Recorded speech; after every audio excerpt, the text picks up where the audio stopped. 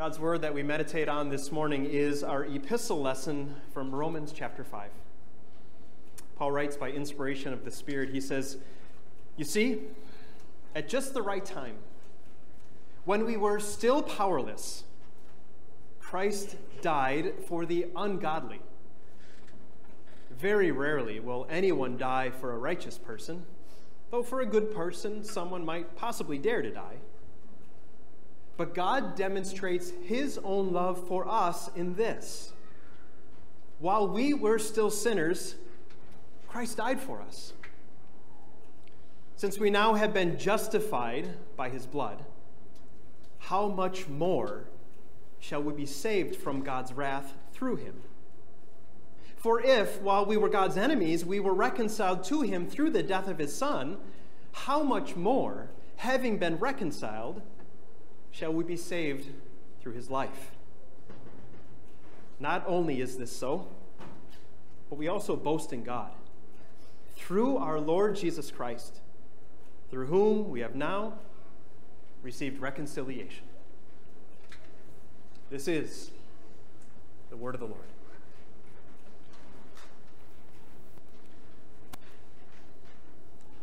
I'm not sure who needs to hear this morning. But God loves you. Yes, you. God really does love you. And I know if I came to each one of you individually later on and I said, "Do you believe God loves you?" You'd say, "Well, yeah, of course I know that." But if you ponder a little further, the words wouldn't be so quick to jump off your lips. Do you really believe God loves you? All of the time. You. Maybe sometimes you wonder. Maybe sometimes you question. And there's multiple reasons for that, I would guess. One big one is, think about the world we're living in today. Who can you trust? What is a credible source? Which expert can you actually listen to and know that they're going to give you the truth? Right? We become so jaded. What is a credible source, right? And it's not just the news, it's not just the media, it's not just the experts, it's not just your family and friends who come to you with these things. It's even sometimes, because we distrust all those other sources, we begin to distrust maybe what's in the Bible. I mean, it's there, I see the words, it says God loves me, but how can I really believe that? How do I know for sure? And maybe more than that, you look at your life. And you look at the state of this world and say, how can there be a God who loves me? When just look at all of the struggles I'm going through. Look at the pain I'm feeling. Right? Look at the unknowns and the uncertainties of this life. God loves me? Really? Or maybe it gets a little more personal than that.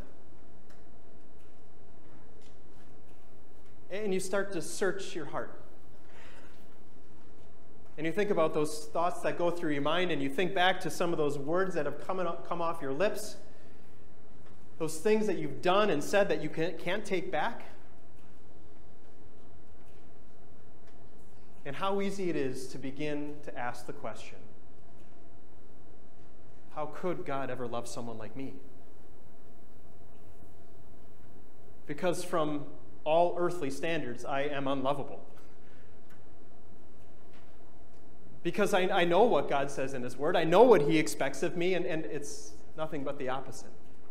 You know, along with St. Paul, who says just a couple chapters later in Romans, the good I want to do, I don't do, right? The evil that I don't want to do, that's what I end up doing. And isn't that how we often feel? And we look at our lives and that struggle with sin that we so often fail and say, how could God love someone like me? Because my love for him is so weak and sometimes seemingly non-existent when I think about the way I live and what's important to me.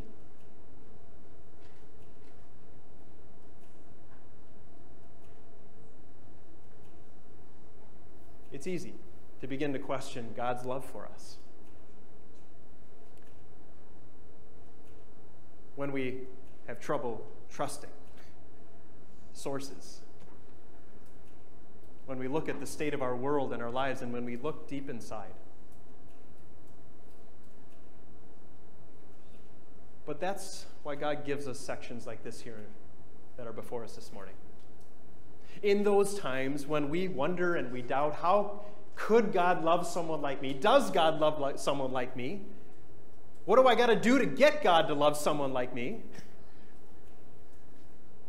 We have this beautiful section before us, and it's not an easy one. You know, as we read through it just before the sermon here, maybe you're thinking, okay, I get this, but man, that just went right over my head. This is the whole book of Romans is what we call it meat. It's spiritual meat, right? There's some milk in the Bible, right? Some things that, yeah, I get that. But this is meat. This is a little deeper, a little harder to understand. It's something that we got to chew on a little bit, and it takes a little longer to digest. But that's what we're going to do for just a few minutes, is break this down. Because what this reveals is how God can love someone like you, and that he does love you. Yes, you. And we're going to break it down into what we need to hear. Now, we can go back to the basics. We can go back to those two main teachings of God's word, which are the law.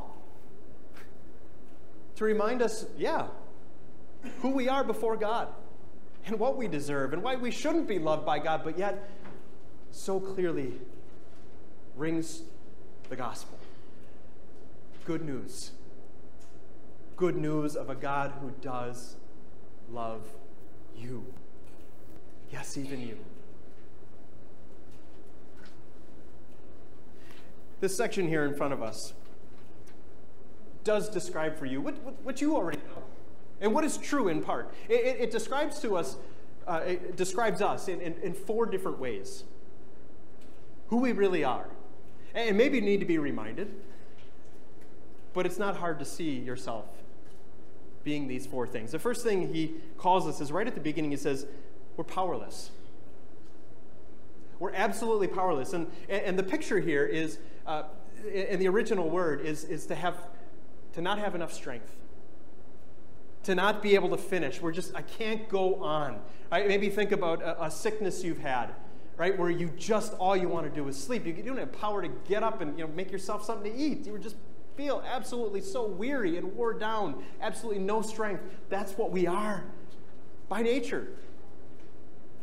We have no power to make any sort of move to God. We have no strength within ourselves to make that first move or any move towards him.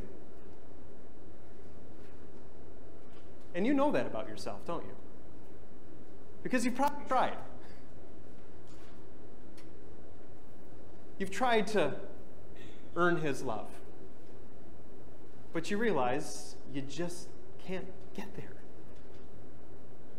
I don't have the power within me. I don't have the strength to be what he calls me to be. And that's holy, right? I mean, God is holy. And if we want to be with God, we want to live with God, we want to have a relationship with him, if we want to be with him forever in his presence, you got to be what he is. And we know I don't have the power to do that. Because I look at my life and it's just failure after failure after failure. Sin after sin after sin. I'm powerless to make any move towards fixing my relationship with God. You know that all too well, don't you? The next thing that Paul's led by the Spirit to call us and remind us of what we are is he just said we're sinners. And that we use the word sin and we use sinners so often, and so often we don't stop and actually think about what does that mean? What's the picture here? What is God describing to us? And that word sin is to not meet expectations, to fall short. A picture that can be used is in archery is you miss the mark. You don't hit a bullseye every time. And that's what God demands. In his holiness, in his perfection, he says, live up to my expectations. Not just some of the time, not just when you feel like it, but all of the time. Hit a bullseye every time. And what do? Well, maybe sometimes we hit the board. But usually the arrows are flying all sorts of different ways, right? I mean, that's sin. God has this standard that he expects us to live up to, and we don't. And I don't have to tell you that, because you feel it, you experience it every single day. The falling short. You read through the Ten Commandments and say, yeah, well, that one I failed on again. Oh, that one too. Oh, that one many times. We miss the mark. He goes on, says that we are ungodly, which is just what it sounds like. We are not like God. God expects us to be like him. Again, if we want to live with him and have a relationship with him, we must be holy, we must be righteous, and we're not. And you know that. You look at your life and say it's certainly not godly and holy and righteous. And the last word he uses to describe us is we're enemies of God. By nature, we're opposed to God. We want nothing to do with God. Right? Earlier in the book of Romans, Paul says that by nature we're hostile to God. We want nothing to do with his word or his will or his ways. That's what we are by nature. And all of these things, which we are by nature, even though we've been called to faith, even though we know Christ is our Savior, still there's that little piece of us that still resides. We still have that sinful flesh, that sinful nature inside of us that still is powerless to do anything to please God, that is still sinful, that still is ungodly and only wants to do the opposite of what God commands, is still an enemy of God by nature, that sinful flesh that we still live with and struggle with. Friends, you know this fight all too well. You know this struggle. You know when you look down inside who you really are. You can identify all too well with these characteristics, can't you?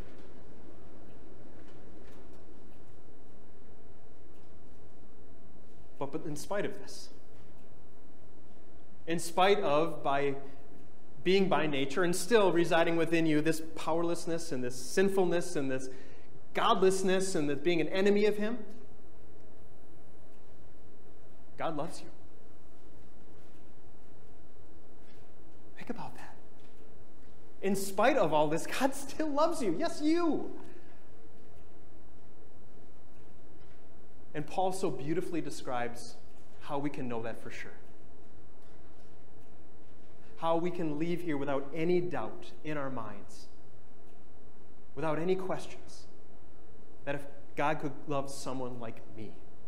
Listen to what he says right there at the beginning. Verse 6 and 7. He says, "You see, at just the right time, when we were still powerless, Christ died for the ungodly. Very rarely will anyone die for a righteous person, though for a good person, someone might possibly dare to die." Just pause there for just a second. Who in your life would you die for? For whom would you sacrifice your life so they could live? I'm sure that those of us who are blessed to be married would say, I would lay down my life for my spouse. I would die so that they could continue to live. Any who are blessed with children would more than likely say the same about them. I would rather die than have my child die. I would sacrifice myself for them.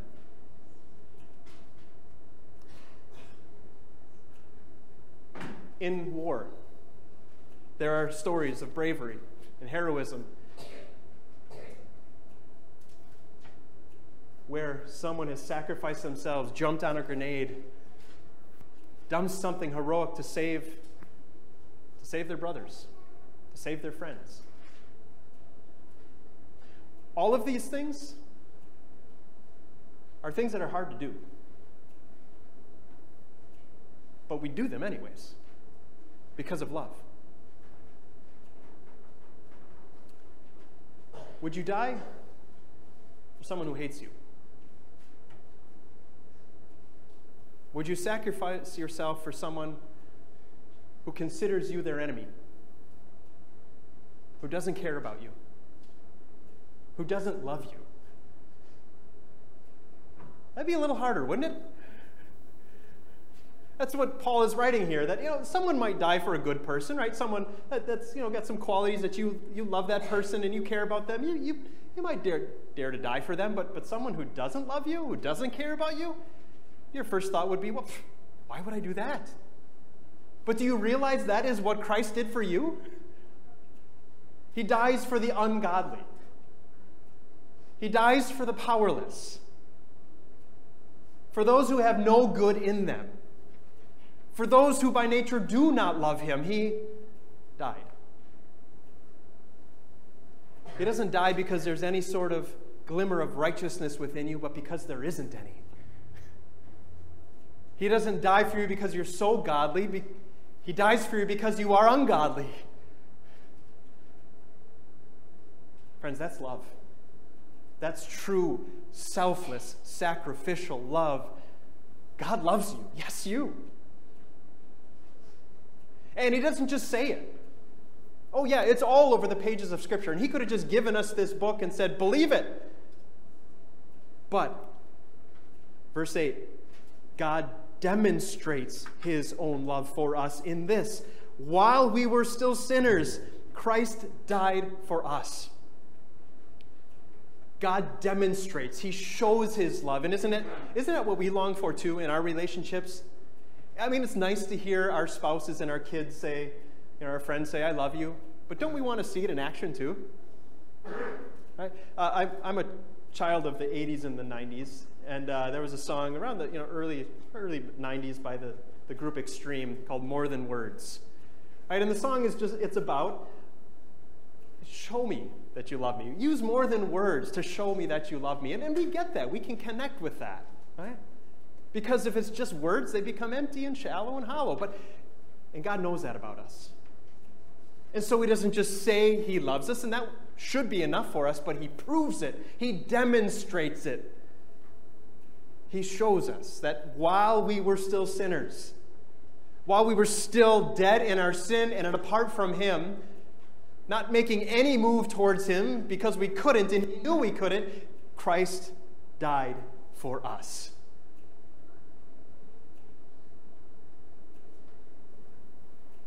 Friends, God loves you. Yes, you. There it is. Demonstration of his love in his only Son, God himself giving up his life for you in your place. But if you're not quite yet convinced, if there's still some doubts in your mind, Paul goes on even further. He says, and now we get a little deeper doctrinally, a little more meaty here. He says, since we have now been justified by his blood, how much more shall we be saved from God's wrath through him? This word justify, such an important word. And it's not just a biblical word, it's a legal term, it's a courtroom term, right? It means charges are dropped. You're free to go. You're not guilty. Whatever punishment you were going to be given, you're not getting it anymore. But it's not that the judge just says, it doesn't matter.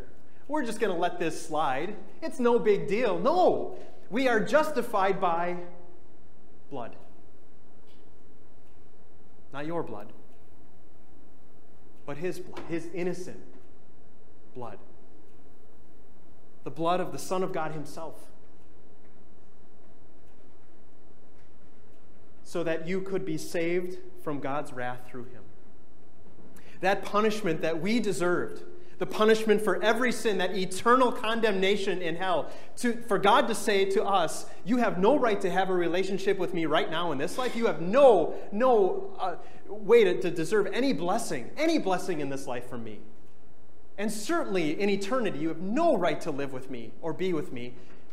That wrath that we deserve of God, both in this life and in the next and forever,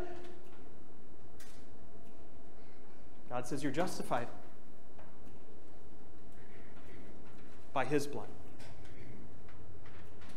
by the blood of your substitute, by the innocent suffering and death of that one who took that punishment upon himself so that God doesn't have to say, we'll just let it slide. No. Instead, it was placed upon Jesus. And as he cries out, my God, why have you forsaken me? He is suffering God's wrath on that cross. The Heavenly Father turns his face away from him, and he suffers hell itself on that cross for you. And what do? What do we experience? We get to listen. We get to look and listen, to see the Son of God dying for me, and to hear him cry out, "It's finished," and to see him give up his spirit and die so that I could be justified, so that I am not guilty, because the punishment has been paid. The wrath of God has been stayed. Friends, God loves you. Yes, you. But if there's still any doubts in your mind, Paul's not quite done yet. He says, "For if, while we were God's enemies, we were reconciled to him through the death of his Son, how much more, having been reconciled, shall we be saved through his life?" Here comes another big term, reconcile. Right? This deep theological concept that when you think about how we use it in everyday language, you can begin to understand. Right? When two people are estranged because there's some hurt, that relationship has been damaged or maybe broken or even seemingly ended,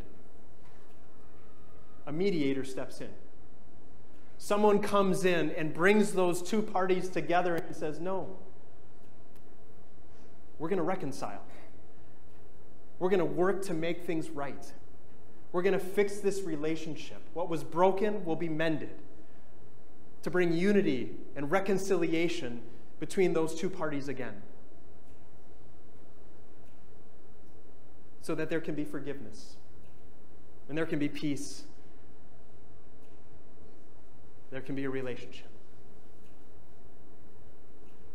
And friends, that's what Christ has done for us.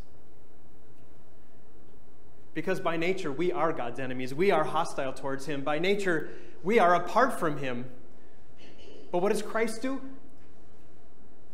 He reconciles us to his Father. He comes and he repairs what was broken. He comes and brings peace where there wasn't. He comes to bring unity where there was discord. And how does he do it? Having been reconciled, we are saved through his life. You see, we so often focus on the death of Christ and how that was necessary for that forgiveness of sins and that justification. And that's true, absolutely. But just as important as his death is his life. That we know that Jesus did not stay dead in that tomb, but rose victoriously to life to be the promise of our reconciliation with our Heavenly Father. That we are saved through his life as he rose and he ascended and he sits at the right hand of that Father to be our assurance that yes, we are reconciled. Yes, even when we sin. Even when we fall into that hostility again. Even when we try to rely on ourselves. There is our risen and ascended Lord Jesus sitting at the right hand of the Father, that assurance that through his life we have been reconciled to God, that we are at peace with him, that we are his children, and he is our Father. And friends, Paul ends this section by saying this is what we boast in. We don't boast in ourselves. We don't boast because we live such good lives. We don't boast because we're better than others. We don't boast because we try our hardest. We don't boast in us at all. We boast in God through our Lord Jesus Christ, through whom we have received as a gift reconciliation. Our boast and our confidence is not in us, but in what Christ has done for us. In the perfect, unending, unyielding, unconditional love that God has shown us while we were still sinners, while we were his enemies. God loves you. Yes, you. There can be no doubt. It's here. Words on the page. It's at an empty, bloody cross. It's at an empty tomb. It's at the table in the font. God loves you. Period. All doubt removed.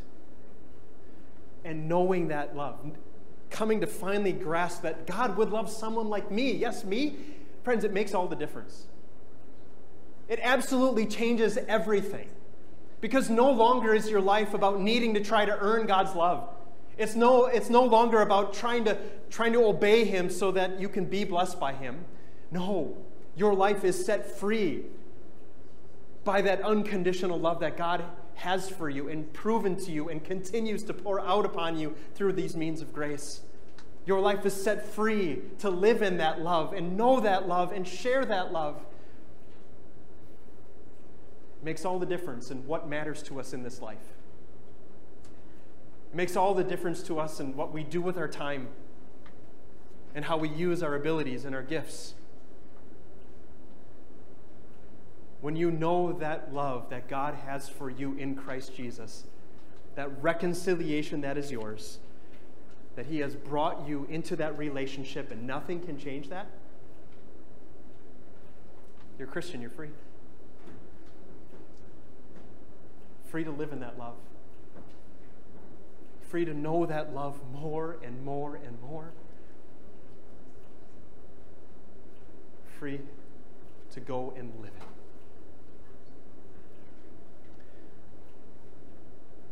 You know, I do know who needed to hear this morning. It was me. And I'm sure it was every one of you. Rejoice. Rejoice in this perfect, unending love of our God, who says that you're mine right now, and you're mine forever. He loves you. Yes, you. Amen.